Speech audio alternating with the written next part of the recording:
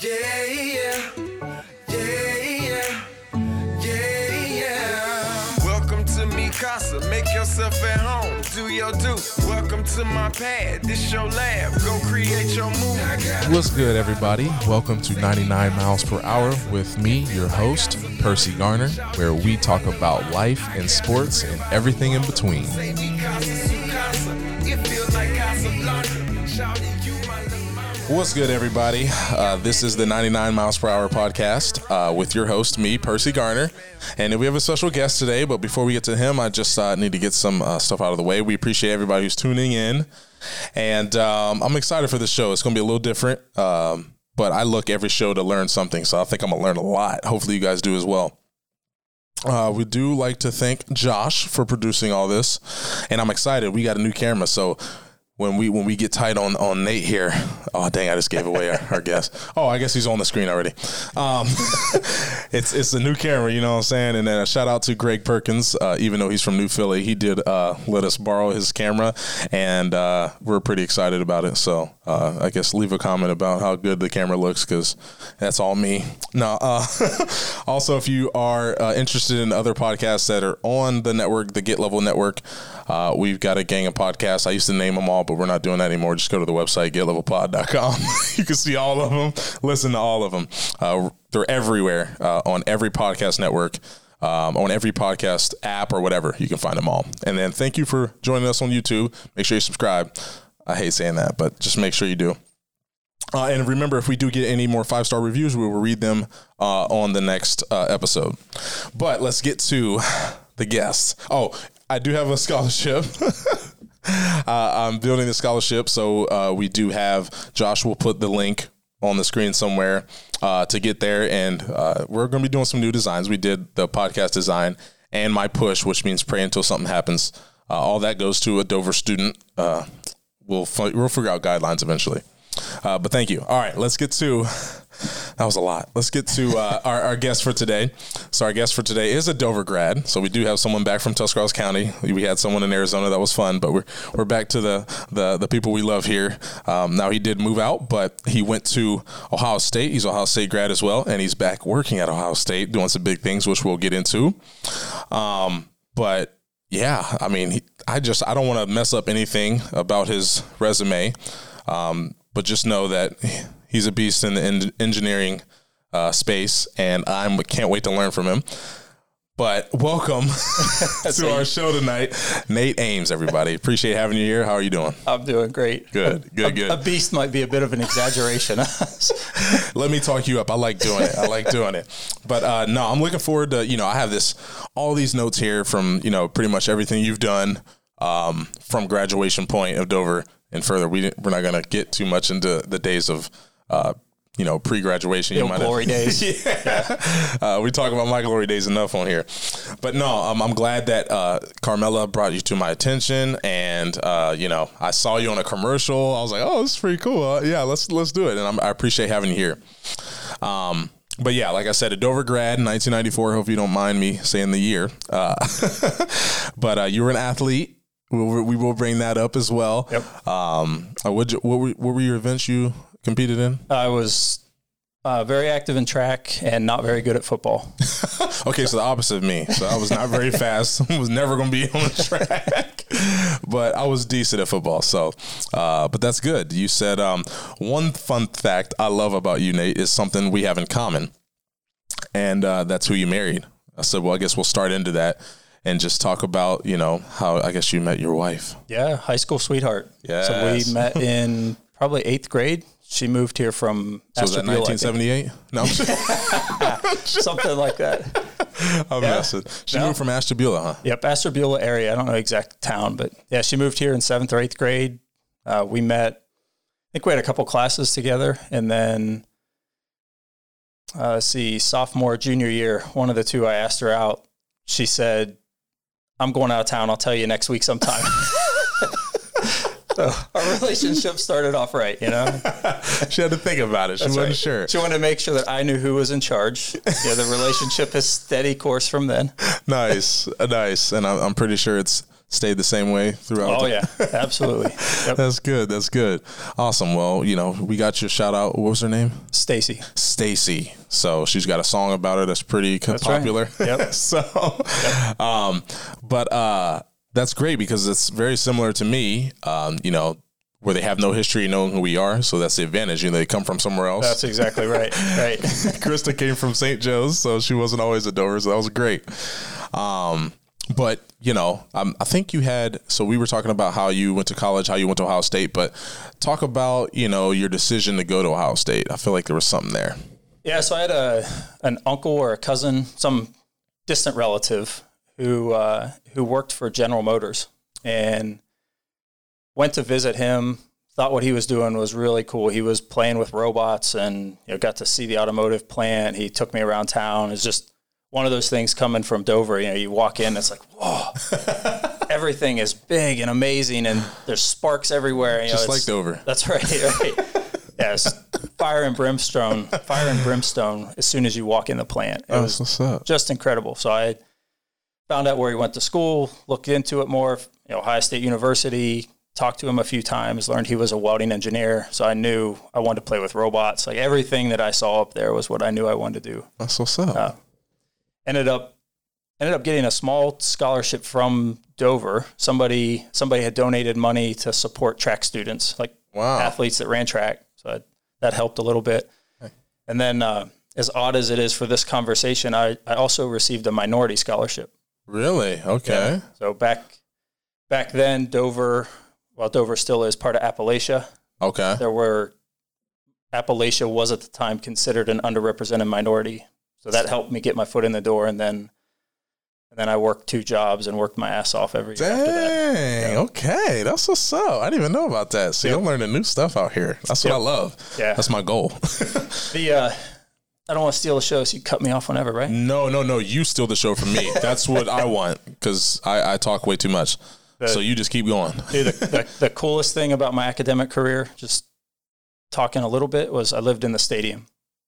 Really? I was one of the last classes at OSU that was able to live inside the stadium. So there were dorms in the north side of the stadium. I forget what they were. I forget the numbers of them, but yeah, the whole north side, I guess that's the west side of the stadium right next to the river. That was all dormitories. Wow. Did you know that? Because he was a Ohio State grad as well. Josh was. Yeah. Oh, yep. Yeah, they were pretty gone by the time you were there. There's some history there for you. Yeah.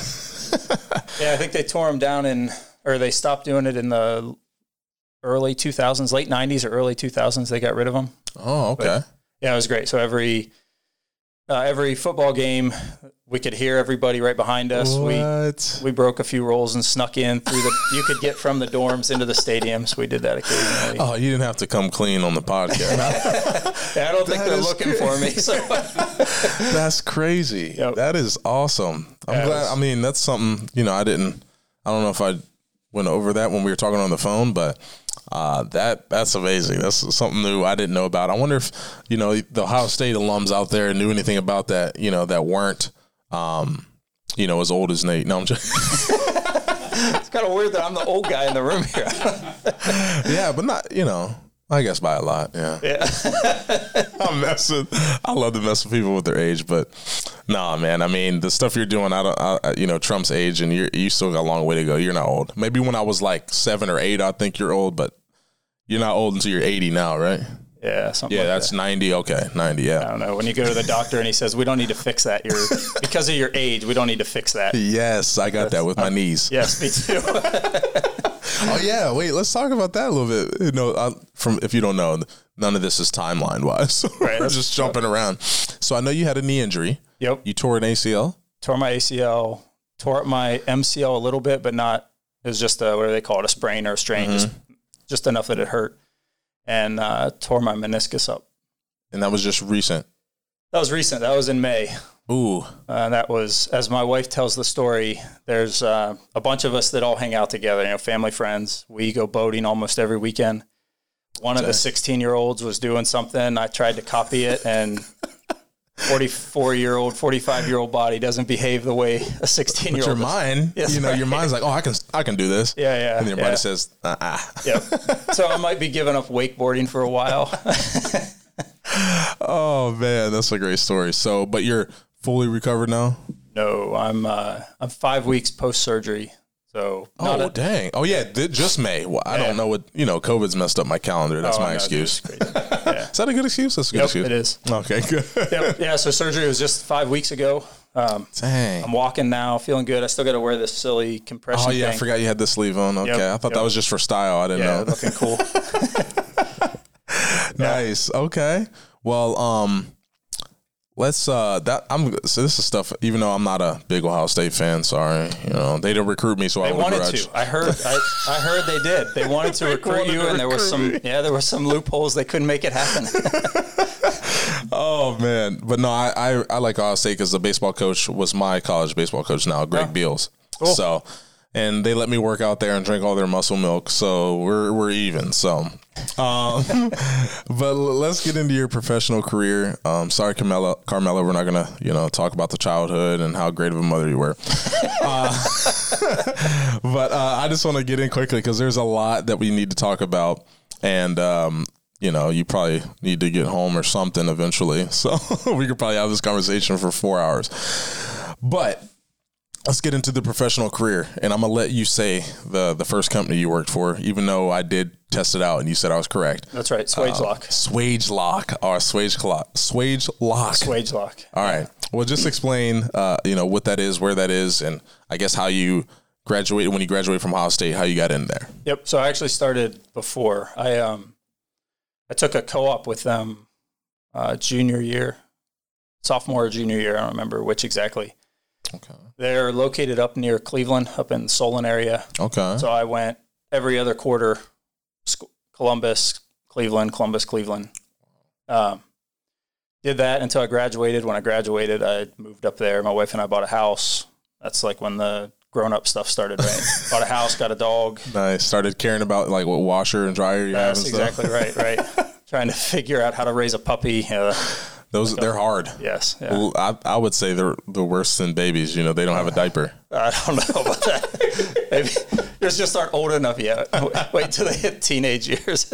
Yeah. I guess I haven't experienced that yet. Right. Oh. Yeah. So I stayed there. Unfortunately, I only stayed there a few years. I quickly got moved into the oil and gas team doing new product development and worked on a really cool project. Through that project, I filed for a couple patents, and nothing fancy. I was part of a team. There were lots of people on the patents. I was just one of the inventors. And a faculty member at OSU became aware of the patents that we had filed, and it was kind of in his line of research. Okay. So he asked if I was interested in doing a master's and a PhD. Sounded awesome to me. So my wife and I picked up. We moved to Columbus. The intent at the start was that we were always going to go back to Swagelok. It was never supposed to be a one-way trip. We tell the story that we got on 71 South. We stopped in Columbus. We've been trying to figure out how to go 71 North for the last 25 years or so. I like it. So anyway, it worked out great. I did my master's, did some pretty, I thought was cool research. I worked for a company called EWI. They actually funded my fellowship there in Columbus as well. All right. So then the story starts to get kind of weird and crazy, right? I was going to say EWI was what, right next door? Yeah, right next door. They shared a building. EWI and the welding engineering department at OSU shared a building. Okay. So anyway, worked for EWI while I was doing my master's, transitioned into my PhD, and about the same time I started a company. And me and my business partner, we were both about the same age. We both had a kid and still trudging along. I was doing my PhD. He was still working on his master's. And then I had a second kid, and I was like, yeah, we're gonna let the PhD go. So I'm pretty sure that my doctoral advisor is still probably mad at me for not finishing. Really? Yeah, but hey, life comes at you fast. That's right. Yeah, and the company did well, so I'm not part of the company anymore, but it's still doing really well. Nice. It has changed directions a few times, but it's nice to see something that I was involved in continuing to grow. That's what's up. And it's still the same name? Same name. Okay. He's a good guy. It's the guy that owns it his name's Andy Joseph, and the company's Apex. But Andy and I started the company together back in 2002. I think it was 2002. That's what's up. Yeah. And I stayed active. I ended up selling to him, I don't know, a few years later to do other things. Gotcha. And I've started a handful of companies ever since then. You know, some of the names I don't even remember. I kind of, again, Stacy gives me a lot of shit because I start companies when I have an idea, and then I realize, that was actually a really bad idea. At least you can say you can start companies, so you two have something in common with the having some companies started. I haven't started one yet, but actually, I guess I did. My the bullpen on 21. My baseball. It wasn't my initial idea. Kyle Tharp and Sam were my business partners, but they were nice enough to include me in, and I taught some kids some baseball stuff. Hopefully they learned something from the last podcast. But no, so you had you sold the company, and were you approached? I'm trying to remember the story from when we were on the phone, but you were approached by the same person that was brought to your attention when they were doing some research about your patents at Swagelok? No, so I got out of Apex, and I was still working for EWI. Oh, okay. So there was EWI was kind of a common thread for about 11 years. And, gotcha. And when I left Apex, the driving force for me to leave was I wanted to focus on EWI. We had some pretty amazing things we were doing. I was really involved in oil and gas. That was my passion, my background. That was the space I lived in. So gotcha. That was another point in time when I was at Swagelok. I traveled a lot. You were on the road, 250 days a year? Yeah, there were some days where we were definitely gone more than home. And then as things grew at EWI, I had kind of the same travel pattern. And I was the token guy that had a passport that already had yellow fever shots and kind of all the immunizations you need to go around the world. So anytime there was something going on in Africa or I can't even think of all the countries. I've been everywhere. I don't know. Try to say that. I'm not even going to say the word immunizations. Yeah, I think I said it wrong the first time. No, you said it right. Yeah. But I mean, you probably ate real healthy traveling and stuff like that, right? No, I know how I eat right now. Sometimes I buy candy for the customer, Steve. I really do buy candy for the customer, I swear. And then, I might reach in the bag, depending on what it is. If it's a Reese Cups, I'm sorry, customers, you're not getting them. But when you're on the road, you know how tough it is, and your road is way worse than my road. I'm just eating driving airport food all the time. It's horrible. I mean, it tastes good though. Yep. And Stace used to travel a lot with me, so that was good too. She used to come. I don't know how many trips she came on, but she came. We worked in Czech Republic.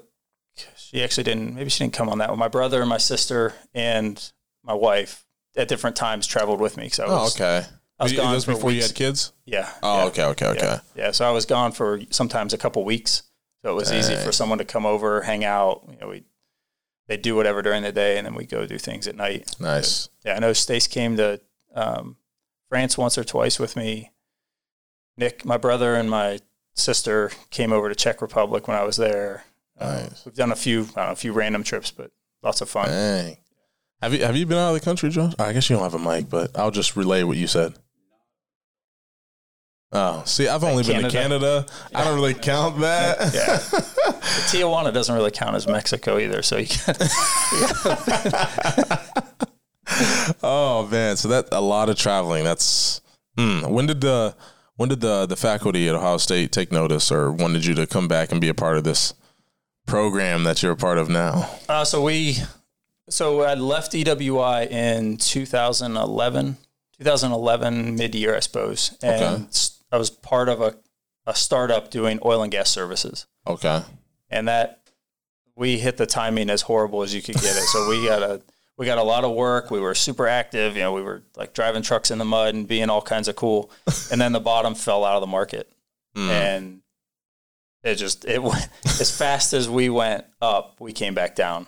And right about that time, I was trying to figure out what to do. I was helping Andy at Apex a little bit where I could. And then this opportunity at OSU came up. And one of the faculty members reached out. Not the same one that I did my grad work under, but another faculty member reached out and said, hey, this this might be something that aligns with you. You've done multiple startups. You've been really active. You might want to give it a shot. Nice. So I met with the dean and one of the associate deans for the College of Engineering. We all clicked and got along. And then in December of 2014, I started at OSU. Nice. Now, did this have like a name, or was it just, I think you said it was just you, an old rusty laptop in a building at Ohio State? That's right. I was employee number one in a building that was slated to be torn down. See, I mean, and eventually, obviously, we'll get to where you are now, but just to start, I mean, most people would be like, all right, what am I doing, you know? Yeah. But I mean, did the dean like plant like or paint a perfect picture for you to like, okay, this is what we're going to do this, or was it just like, hey, we think this could happen, but here you are? No, our dean. So his name's Dean Williams. He's a visionary. Wait, so his name, he's the dean, and his name is Dean? No, no. His name is Dave. Okay, I was about Dean to say. David Williams. Okay. But he's a visionary. So he was one of the first people in the academic circles that I'd ever talked to who recognized that there's a value proposition out there to create an applied engineering research center that's inside of the university, but operates as though it's outside the university. Okay. He had feedback from his board. You know, I'm sure he collected feedback from all over the place, but he and a faculty member named Glenn Dane were the two that kind of came together to create this vision. And then they brought me in, and I've probably put my own brushstrokes on it at different places, but for the most part, it's still the same core vision that Dave and Glenn had back 8 years ago, 7 years ago now. Wow. I mean, in anything you do, I think that you have to have some clear-cut vision, like Josh with the Get level or next level. I'm pretty sure you're like, okay, this is what I want to do. If you kind of just go into something and you're just like, yeah, I want to make a successful business, you know, we'll figure it out as we go. It's just hard. So like when I was working with my kids and trying to show them, you know, hey, this is the goal you want, where, you know, kind of think about the path you're going to take to get there. And I mean, I'm sure you can attest to that. It's not just, you know, winging it. Yep. There might be some opportunities where you have to, but for the most part, you have like, wait, this is what we want to accomplish. This is what we're going to do with this idea. And there might be a little things you branch off. Yep. But for the most part, you're just like, we see what we want to do. We're going to go attack it. So, Absolutely. Yeah. You know, it's kind of like looking down the highway. The highway goes straight as far as you can see. Yeah. And the further you go, there's little wiggles in it. It's still basically, 71 goes basically north and south. Yeah. There's little deviations, but as long as you look forward, it always looks like it's going the same direction. I like it. That's kind of how the center's been. We've always been headed in the same direction. There's definitely been little deviations. You know, it's always kind of wiggling around, but we're still heading north, and we're still going towards the same North Star, the same lighthouse, different nice. Analogies, I suppose. The one thing I do notice is what someone told me when I first started driving is no matter what, you're always going to end up where you're looking. Like they told me, hey, if you're turning, just look there, and you turn, you'll just end up exactly where you want. I never believed that. I'm always like, I don't know, like when I drive, I don't know how if you do that, but when you're driving, or sometimes if you look at something, say you see, you know, a girl or something that you're like, oh, you know, eventually you might end up going left to center. That's right. And it's just, if you like your highway analogy, if you're looking straight ahead at your goal, you're going to stay no matter how it goes. You're going to end up in that way. So I just love little things that, you know, help me, I guess, stay on track. Yeah. I think the trap that people get caught, this is my opinion. I'm not a business expert by any means, but the trap that people get caught in is they sit and they stare at their numbers, which is the equivalent in this analogy we're talking through. It's the equivalent of looking in the rearview mirror. Yeah. So when you're looking behind you, the road looks straight too, but it doesn't tell you anything about what's coming right ahead of you. And that's sort of about this channel and the podcast. Like I'm always like, at first I was like, Josh, send me the analytics. I want to see how many people are listening, who's watching and all this. And it really doesn't really help us, you know, move forward and how we want to up our production or, you know, get different guests on. Right. And if we focus on that, the rest of the stuff will take care of itself. And I think that's basically what you're saying right now with it. Yeah. It's good information to have. It tells you who your customers are, who your audience is. It tells you what you did wrong, but it shouldn't be telling you where you're going to go. Yeah. Right? You need to be driving towards the vision. Like it. Well, okay, tell us about this. So, wait, I have a date here. Was this December 14th? Why was that? That's when I started. That's when I was hired. Oh, okay. Because I know my birthday is the 13th. So I was like, oh, this date's pretty cool. December of 2014. Oh. Sorry, man. I was about to say, me and Taylor Swift, same birthday, baby. And Elizabeth Studer, she's from Dover, too. And Mr. Hannon. Sorry, I got to include you. I think actually Mr. Matthias, too. I got to include everybody with the same birthday. Sorry. All the cool people, December 13th. What was 9 months before that? Is that like First Town Days or something? 9 months before December? Is it First Town Days? I don't know. It wasn't this year. Oh, yeah. Yeah, nothing this year. But, okay, I was just making sure. I was like, I got this date down, December 14th. December 2014, that's right. Yeah, so this, so what do you guys call it? Engineering Center? Yeah, so the name of the center is it's the Center for Design and Manufacturing Excellence. Ooh, okay. And I like it took me a long time to understand. In academia, words mean different things. So when I first went to the university, excellence, I always felt like I was being pompous. I was like, I don't want to just like not say excellence. You know, can I say Center for Design and Manufacturing or the Manufacturing Center and leave that off? And then the longer I've been in the circle, the work environment, excellence in an academic or university setting, it has more to do with like training the students, and it's about targeting the best or creating the best. Gotcha. You're not saying I'm excellent. That's right. Right. So in that context, that's exactly what we're doing. We're focused on making, for us, excellence is all about the students, right? We're trying to create the best students that can possibly come out of OSU. That's what's up. And I was going to say this leading into, so this Center of Excellence has 25, like full-time engineers and, well, before COVID, 75 undergrad students. Yeah, thereabouts. I think the exact number on March 15th of this year was 73. Okay. And then March 16th, everybody had to scatter. Gotcha. Over the course of 12 months, the total number of students that were employed by the center for the academic year of 2019-2020, so this past academic year, we had 86 students working for us. Okay. And one of the things about the center is we're very focused on getting our students as much industry experience as we can. So by design, we don't want a student to come into the center and just hang out. Yeah. We want them, if we can help them get an internship or a part-time job or something with industry or with one of our customers, we push them out. We try to kick them out of the nest and get them some experience, and then we bring them back. So when that co-op, intern, part-time, when it ends, we try to pull them back into the center and keep growing them and advancing them and giving them more skills and more experiences. Nice. Okay. Well, what I thought was super cool was, so you always think about, like, I wish there was some way other than an internship to just get experience, show a business, a company, like I don't know. I guess I don't want to say this, but I'm trying to think of a good company I could say. My all-time favorite company growing up, maybe was Apple or something like that. It would be great to work for Apple, and more, not like an Apple store, but nothing against Apple store. I did apply there and didn't get hired. So, but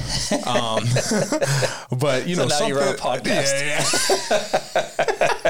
This was before I got drafted. I was at the Easton Mall, and I was like, man, I really want to work at this Apple store. It's so cool. This is when I had an iPhone, and everyone was like, why do you have an iPhone? Everyone still had the BlackBerry. Right. And I was just obsessed with Apple at the time. Times have changed. I still got an iPad and all that stuff. Apple's a good company. But if I always like, man, what is a way I can get it in with those companies? And from what I understand, this the center you guys have here, I mean, basically kind of does that. From what you were telling me is, big companies, you guys. Well, I guess before we get into that part, let's talk about what you guys can do at this center as well. Besides training the undergrad students and stuff like that, what you guys do is pretty cool. With say I have an idea and I need somewhere to get this idea out, and so it can be actually turn into something. Right. So I mean, you can cut this out later if you want, but I think a cool part of the story is how we got to today. Okay, yeah. Right? Let's do that. We've been following that road, chasing the vision, and when we first kicked the center off, the thought process then was we're going to be an applied engineering center. We're going to focus on industry. We're going to go out, and anytime industry needs to drive a technology forward, whether the technology came from the university or from from themselves or maybe from a VC or something. We were going to help them kind of rally that technology, turn it into a product, and get it out in the marketplace. That was what our mission was. That's what we thought our mission was. And it didn't really involve students. It was all about industry. Okay. And as we went along, we got some projects. We kind of kept the lights on. We grew a little bit, but we started hearing feedback from our customers. And when we would ask the customer, "What do you need? What can we do? How do we change?" They never talked about the technology. And it was almost to the point of frustration because we helped you with this product, or we helped you develop this widget, or we fixed that broken thing, whatever their problem was that we were trying to help with. What do we do next? How do we improve? Those are our types of questions. And they'd come back and talk to us about students.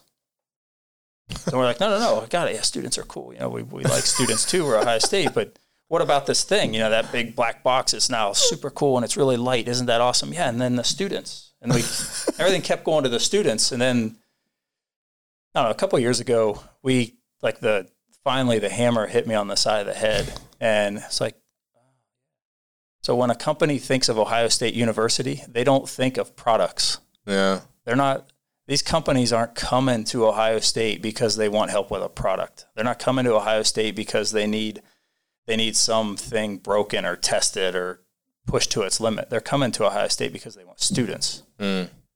So we had spent the first 2.5 years building up pretty awesome lab, especially for engineers. It's definitely an engineering playground. We've got a big robotic lab, multiple full scale, robots big enough to pick a car up. We've got injection molding machines, stamping equipment, CNC machining centers, friction store. How big is this building?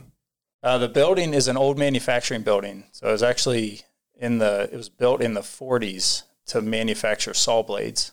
Okay. The total building is about 100,000 square feet. Okay. The center is only occupying about 30,000 right now. Okay. We're just shy of 30,000. That's pretty hefty. ComDoc, we just built a new building, and I think it's like 130 or something like that. Yeah.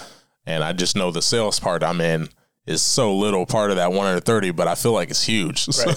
Yeah, it's a big building, and because it was a manufacturing building, it's perfect for what we're trying to do. So the kind of the distinction when I was doing research for grad school, you make little tiny widgets, right? They're like, I need to make a part this big so I can test the crap out of it to try to get a master's or a PhD. Yeah. As you move to more applied, you got to take that thing that you did all the science on, and you have to turn it into the side of a car or the tail on an airplane or whatever the family's going to be. So the equipment's got to be big. Okay. So because the building was originally a manufacturing facility, it was already at scale. So the ceilings are 21 feet high. There's already 5-ton and 20-ton cranes in the building to move stuff around. We had all the infrastructure we needed to put all this equipment in. That's what's up. Yeah, it's like I said, if you're an engineering egghead, it's freaking awesome. It's definitely. I mean, I'm not, but I'm still like, man, I want to. Yeah. I thought I was going to be a computer engineer, but we do have computers too. Okay. Yeah. All right, cool. I'll go in there then. Love the computers. Yeah. So anyway, when that epiphany, like that wake up flux capacitor moment happened, it's like, oh yeah, they come to OSU for students. We just flipped the whole model over. So we said, we're going to still do everything we did before, but we're going to make sure that every project has multiple students on it. And we're going to make sure that every time a customer comes in the door, the students are helping run the product meeting. The students are helping with program management. And when you need to do marketing material or you got to do some sort of analysis to make sure that there's a market segment that is willing to entertain the product you've created, we get the students to do that. So we're taking these companies that are coming in, trying to work with these companies that come in and expose the students at as many levels as we can to them. So HR, we've got history majors, we've got business majors, marketing majors, communications, design, and then a whole lot of engineering students across multiple departments. And they all work on projects with these companies. So the companies effectively get to interview them for a couple of years while they're doing project work. And the students also get to interview the company. So by the time they graduate, it's not just that really sexy icon that's up on a billboard somewhere. You actually know the culture of the company. The they tend to know more about the company they work. It's pretty cool, for. I guess I got to admit, Ohio State's doing some cool things, whatever. Yeah. Yeah. That's so insane. I just wish, I had that type of experience. But that's just, I think that's cool. And I mean, that's a good testament. I know a lot of people want to go to Ohio State just because it's Ohio State, but knowing the inner workings and the opportunities that are possible on campus is exciting, Yeah. Yep. Maybe I'll let my son go there. I don't know. We'll see. Yeah. Only if Nate's still there. He's still going to be there in 20 years? Okay. I'll be there, yeah. Hopefully I'm retired by then, right? Yeah, I'm a lot older than you remember. Yeah, true. Well, Persis, no, it wouldn't be 20. You'll still be there. Okay. You won't be retired yet. What is it? 11 years? 11 years to be there. Yeah. So, yeah. So now what else I have is, so I know you were talking to me about, the big companies you're working with and they have the inner workings. And I mean, some of these companies, necessarily aren't always thought of as like, when people look at a big business, they assume certain things, they don't typically assume that they're not honest, but they don't, they just look at the company and go, well, such and such, this big company, they don't care about anybody or anything. They don't really care about the employees, but this is proof that, certain companies, when they're coming and they're finding out everything about these students to see if they'll be a good fit in the culture, because culture now is like a big thing. You can't just plug anybody in based off of their talents and skills. You got to make sure they're going to, a lot of things are teams. So you got to make sure they're going to work well with a lot of people, depending on the job that is, obviously. Right. And that's a key part of why we have so many different majors. When you or I or any student graduating tomorrow or next year, when they get out of school, they don't just work with their major. And I know universities across the nation, not just Ohio State, everybody's trying to figure out how you create multidisciplinary teams, because that's what industry says over and over again. We need students to have experience working with multiple engineering degrees, multiple business degrees. There needs to be some art and science. They have to learn to work with people that are from different backgrounds and different educational experiences. Gotcha. We force it in the center. Okay. And I don't want to claim to know what all universities do. What I've seen is most try to do the multidisciplinary activities their senior year. Oh, gotcha. So either sometimes it's a multidisciplinary capstone or a senior project, but all that tends to happen the last 6 months of school. Yeah, I'm about to do my capstone here soon. I'm frightened. No. Yeah, yeah. We start them as freshmen, so they've got, by the time they graduate, a student that's been through the center, they've got 4,000 hours of multidisciplinary project work working for the company that hopefully they want to go work for after graduation. Dang. So I don't know, one of our program managers, he says his quote is, if we do our job right, when the student goes to work for you, so that you hire them and you've been working with them, it's not like you hired them, it's like you gave them their first promotion. Right? They've already got the equivalent of 2 years experience with you. You already know where the fit is and how they're going to behave. So you're promoting them into their effective second role in the company. Oh, I like it. Yeah. That's what's up. So I know there's another project that you're involved in, involving some big corporation that we may or may not have interviewed a couple weeks ago. Well, I guess we already established that the Pro Football Hall of Fame isn't the NFL. Sorry.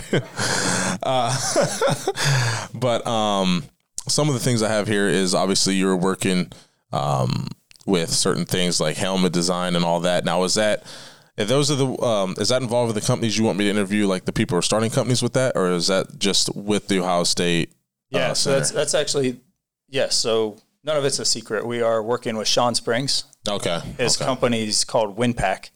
Okay. And WinPack. Yeah, and it's got a T on the end, so WinPacked. Oh, okay. But yeah, so the project we're doing is with him, with his company, and we're trying to kind of redesign helmets, make them more concussion safe.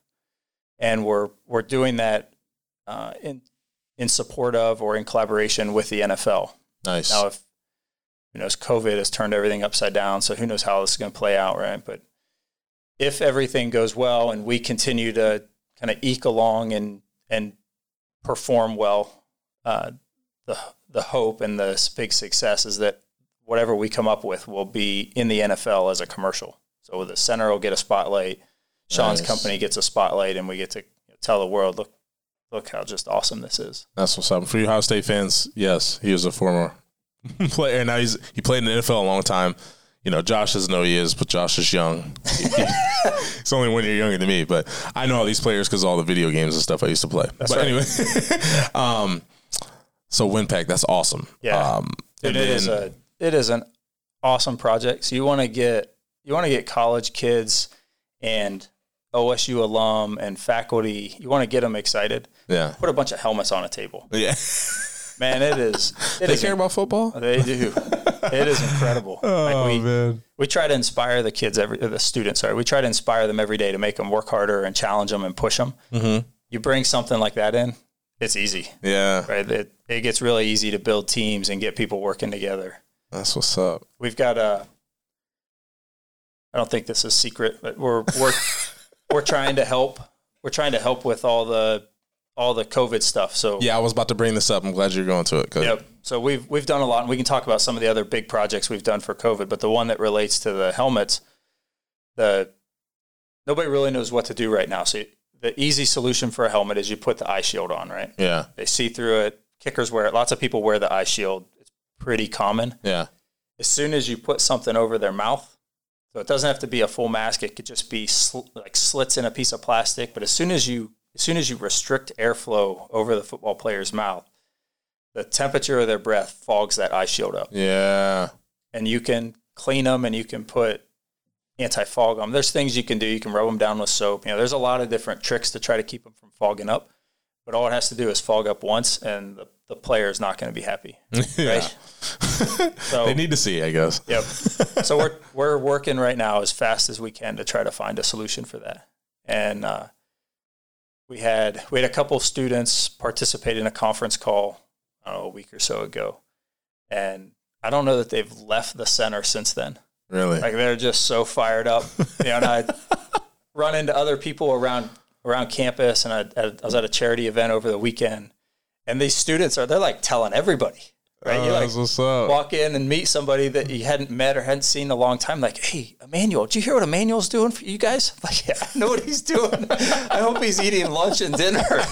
He's working so hard. But yeah, things like that where they feel like they're making an impact, and it's something that they see. Right? Yeah. It's not like the bolts on a car. There's things that are super important and we have to have them. Yeah. But when you pull it to the front and it's on TV and it's it's crazy how hard these students work. And I know when I was playing baseball, obviously sort of entertainment, people get to watch and it's cool. But when I got to work for a company, well, it's a different company now, but at the time it was Lauren Innovations, and it was called Navigate Prepared. Sorry, Matt. I remember the company. Navigate Prepared. We made like a software that we were trying out, and it was, help with schools and security and all that. And I just felt like, obviously I love baseball, no lie, but I just felt like I was doing something so, impactful for schools and to make the parents feel safe and the kids and all the administration. It just was like a cool thing. And I wasn't like making the app or anything. I was just literally like the liaison, I guess you could say. I would just go to the schools and tell them how it works and work. Cause I have somewhat people skills, I guess. Right, Josh? Yeah. So I would go and, I loved the inner workings. I just didn't have the skills to design the software, but I would be able to, explain it and see the teachers like, oh, like this is so, cool. And it's that and making an impact that way. It's like so different. So I can relate to these students that are able to see something. And when I was in the field and I saw it happen and seeing this teacher's like, all I have to do is press this and everybody gets notified and we have to worry, I'm like, yes. And it's so good to see it work in action. And you're just like, this is cool. Yep. So yeah, I had a student, just a little side story. I had a student who was a biological engineering major, which is an agriculture. It's a degree in the Department of Agriculture, the College of Agriculture. Okay. So his background and what he was learning in school was all around like plant science and like how all that stuff happens on the plant side, way outside of my area of expertise. But he came into the center. We were getting him in all these different projects, different things, and he lit up around the idea of using nuclear power to move things in space. They call them nuclear thermal propulsion, or NTP engines. Okay. In the U.S., we built one back in the 50s and 60s timeframe, and we appreciably haven't built any since. So this biology major, I got a small project, got him some funding. We were working away on it. He got so rallied up around it. He came in. He ended up building a subscale mock-up of a nuclear thermal propulsion engine, and was able to hit Mach 1.5 or something in our lab. Is that fast? Yeah, that's super fast. Yeah, over the speed of sound. Okay. But he did it all with almost like Monster Garage equipment. This was a really small project. Didn't have a lot of funding, but he just got so excited about it, right? Just seeing somebody get excited and diving in head first because they see what it could be. So the way he talked about it, he was always inspiring because he loved it so much. And he's like, man, if I can help figure this out, somebody can get to Mars. And the trick to getting to Mars is you get there quickly so you don't risk solar flares and everything else. And these NTP engines, they're poised to get us to somewhere like Mars faster than any other way. Dang. You go from 6 years or whatever the duration is down to like 6 months, something really fast. And he had no academic experience related to nuclear energy or propulsion. What? But he rallied, he did research, he studied, he pulled other people in. So he would like make phone calls and talk to literal rocket engine, like rocket scientists or whatever, and talk to him on the phone to understand what he had to do. And it was just absolutely amazing. It's so cool when the students get excited about something that excites them, that doesn't really have anything to do with their schooling, and it's going to benefit them. Yeah. So I think he's working for the Air Force now. Wow. But biological engineer, worked on a nuclear thermal propulsion engine in the center, got over Mach 1 with, like I said, Monster Garage style tools, and now he's working for the Air Force, and all the dots connected, right? When he started biological engineering, he didn't think he was going to work on an engine or end up at the Air Force. Yeah. Well, and the way, path takes us, like we were talking about before, that's just, I never thought my path would be what it is, but obviously I wouldn't trade it. Yep. So, it's all, I think even Kobe or a lot of people, like super hard, dedicated people that are just, they have something, they have to have it. They enjoy the journey there. Obviously most of the people in the population want to just get to the end result right away, and credit to the great companies like Apple that spoil us and we can get stuff done really fast. But, that's not how things work in the real world when you're trying to design stuff like that. And you have a vision and a goal and you have a project you have to do. It takes time, but, that's cool. I've never had like a big project like that. Well, I know it's a little project, but for him it was big. So. Career changing. Right? Yes, and that's what I'm trying to get into. This to me is like, this podcast is like a project that I've got a lot of help when all I really have to do is just come in here and ask questions to interesting people. And it seems a lot of people are like, oh, podcast, I got to be on camera and talk. That's crazy, but. My goal is to talk less because I can get rambly. But I did want to say, I do have a couple things I did want to ask about because we did get into it a little bit about your ACL and torn ACL. And I wanted the people to know a little bit personal about you with your hobbies and the things you like to do that sometimes get you in trouble besides wakeboarding. I know you said you got, skiing and surfing and all that stuff leads to you being like a adrenaline junkie. But, how are you able to use that in, what you do right now and bring that same fire with there's got to be ways you can create adrenaline working in the stuff you got going on. Yeah, everything's, I think for me, again, this is one of those things my wife would attest to. Everything's a light switch. So I can't imagine doing a job where it wasn't wide open. The throttle's always wide open. I'm always pushing as hard as I can. If I didn't feel that about a job, I wouldn't want to do it. Yeah. I can't imagine doing something where I wasn't, or I don't get energized and the hair doesn't stand up on my arm and like that. Without that, I'm not sure why you would do it. Yeah, and I mean, there's times where I come in the studio like, Josh, I am dead, but I love this. I love doing this. I love even aspects that Josh doesn't love. Like you saw me trying to set up this camera. Still working, by the way? Okay. Trying to set up this camera. I'm like, oh, yeah, I need to, the lens has got to be, it's pretty. Look at that bokeh effect around you, the blur.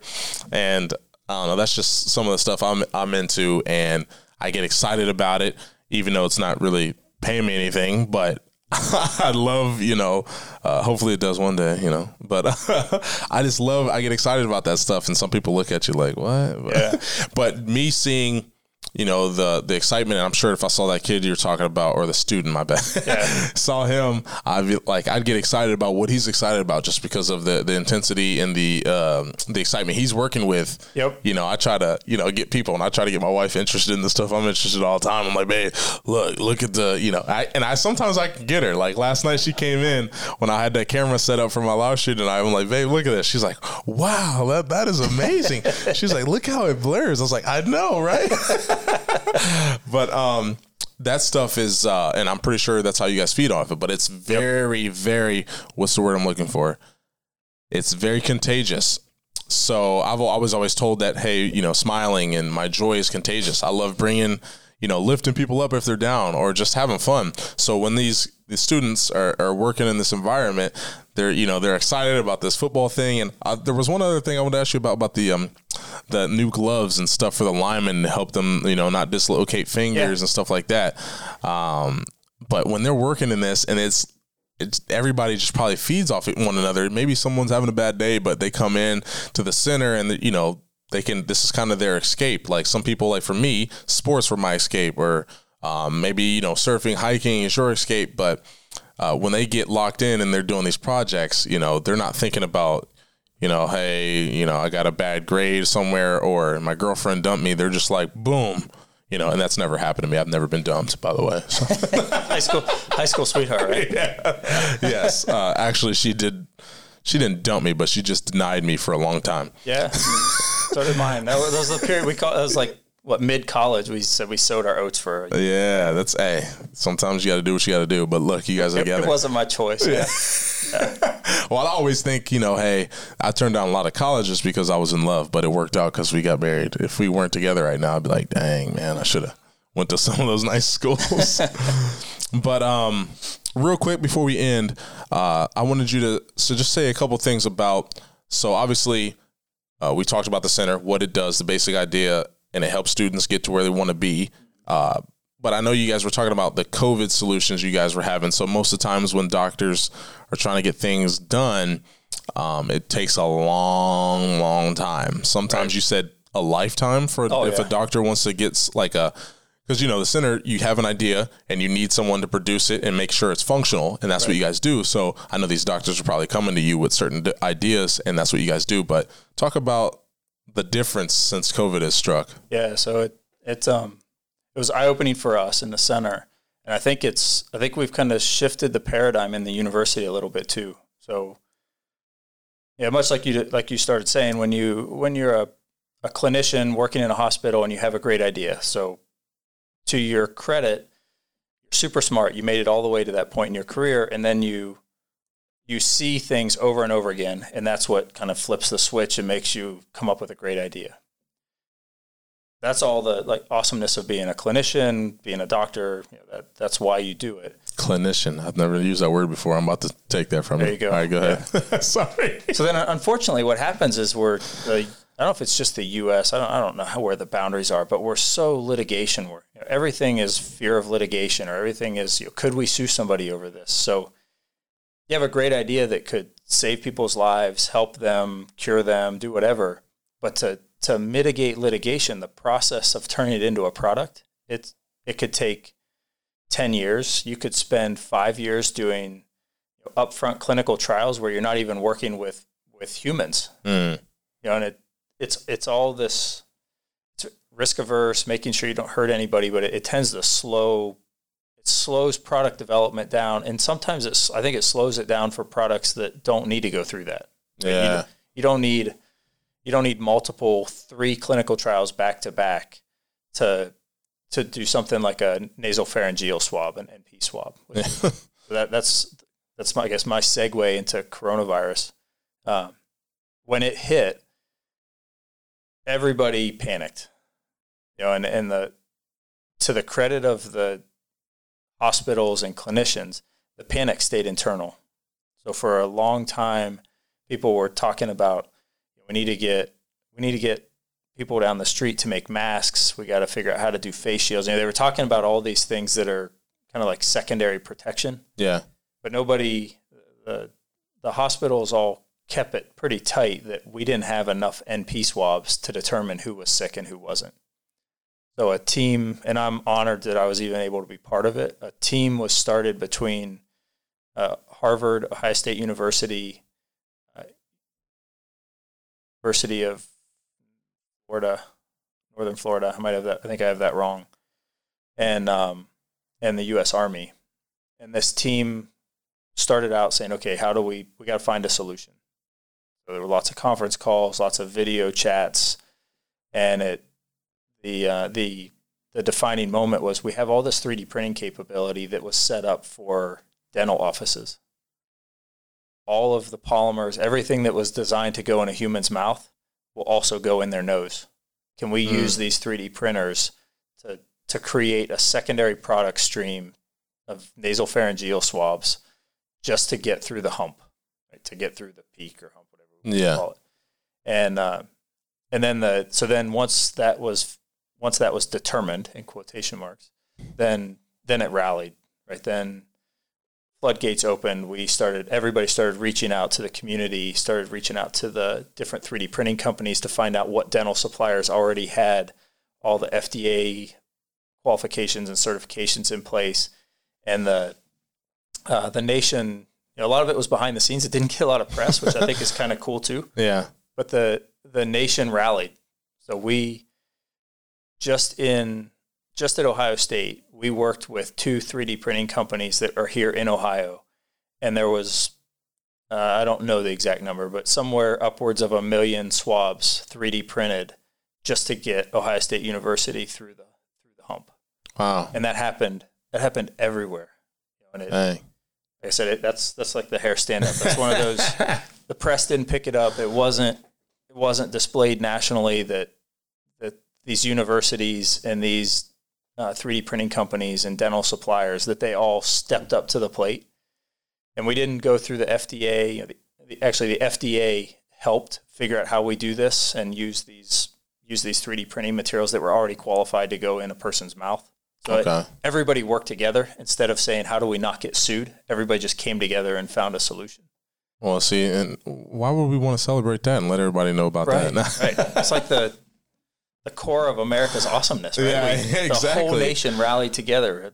Universities from across the country, the Army, there's all these people working. It was the coronavirus, I think, was probably the worst experience for all of us that are alive right now. Mm-hmm. But that solution that was put together, and it was never intended to be a permanent solution. It was just to get over the hump, was one of the best experiences of my life.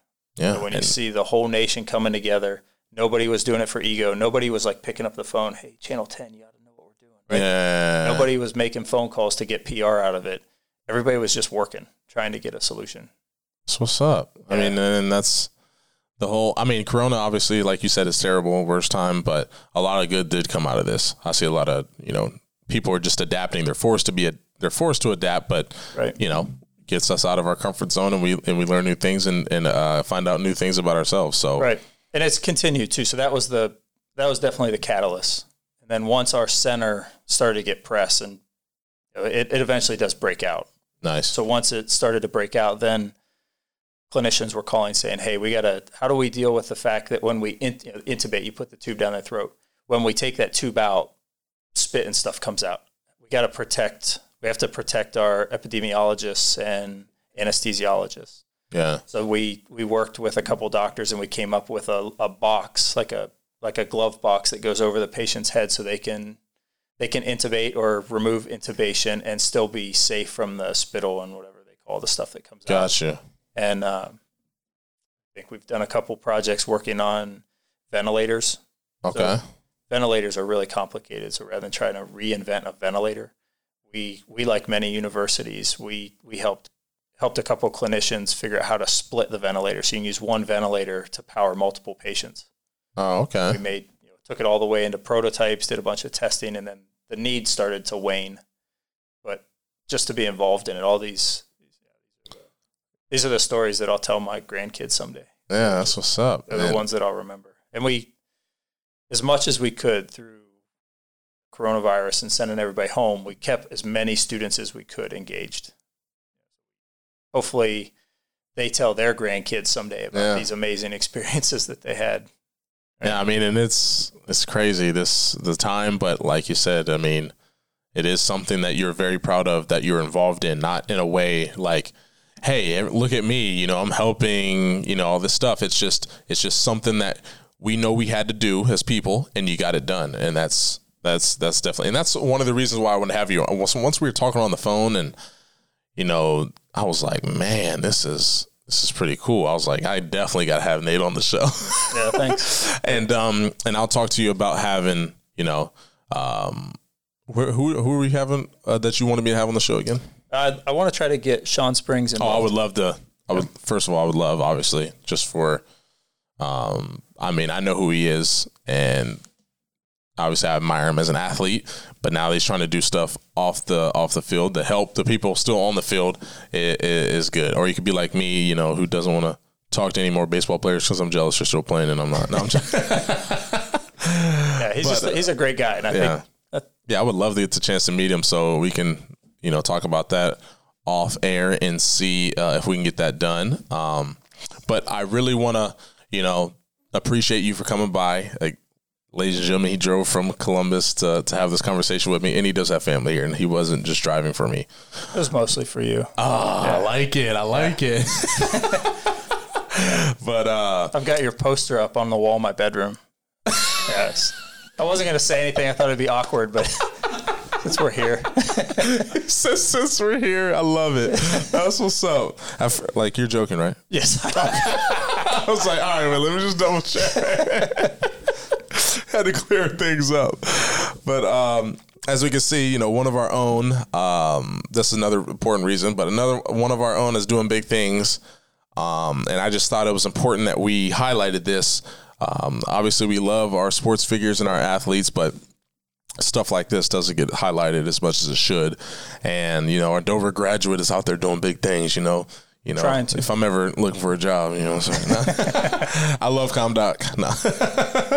But I wanted to thank you again for coming by. And I guess, is there anything else you wanted to say, you know, plug? Oh, you said, you know, your marketing students were going to help us get this out nationally, you know, we are. So we can get some views up. No. We are. We absolutely are. We've already set the stage. That's what's up. Yep. That's what's marketing up. Communications team. They've watched a couple of your or listened to a couple of your podcasts, and they're ready to take the next step. We're going to get through today, and they're going to promote it. Yeah. Hopefully they thought I did a good job. But if they watch this one's good. There was a lot of information shared. I learned a lot, and I'm looking forward to this, you know, airing. But Eric always makes fun of me saying, I appreciate y'all, but I appreciate y'all, everybody, for stopping by and listening. Hopefully you got some out of this episode. And make sure you do subscribe, tune into the other podcasts. There's a lot of information being brought, not just here. You know, there's a lot of information being shared on the other podcasts that is very important. And I think it's good that we bring light to the other episodes as well. Again, if you want to sponsor the podcast or the whole network and all the other podcasts, contact Josh, getlevelpod.com, all that stuff. Did I miss anything? OH. I'm not saying it. No, I'm just, and I said that one time on campus. So I probably did it like 20 times on campus because Krista, my wife, went to school at cosmetology. How do I say this? Ohio State School of Cosmetology. Mm-hmm. And I remember I was on Lane, like just driving up, and I don't know why, I was by myself. No one was in the car. I've literally never done this by myself, but I was just feeling kind of, you know, a little froggy. I was like, hey, OH. Did you have the windows up? No, the windows were down, but some people were just like, I had Florida plates on, so they were like, all right. And that was literally, every time, I literally had never seen that happen, except one of my friends yelled, Michigan. And then I was like, bro, we got to get going. But no, I have great experience with Ohio State. And that was literally the only time I've ever heard or never heard it finished. But Io, I guess I'll finish it. Hang on. Is it Sloopy? Hang on. I'm joking. You can do it in almost any airport around the world. If you say OH, somebody replies. Somebody has to. Yep. It's crazy. It is. I mean, we always see how big, we already talked about how big Ohio State football is. Just Ohio State. And it's the most popular team in Ohio. I mean, we have the Browns. But I wish we'd have won a World Series in 2016. But anyways, we gotta have some other people on this podcast. We'll have some. Hopefully, I can get some baseball players to come on here, and hopefully, I can have some more people like Nate from the area that are, even though he's going to try to be modest and play it down, doing big things outside of T County. But we thank everybody, and tune in to the next episode next week. Thank you. Peace. It feels like Casablanca. Shawty, you my little mama. I got a crib out of water. Say me Casa Sukasa. It feels like Casablanca. Shawty, you my little mama. She be on that Henny. I like that.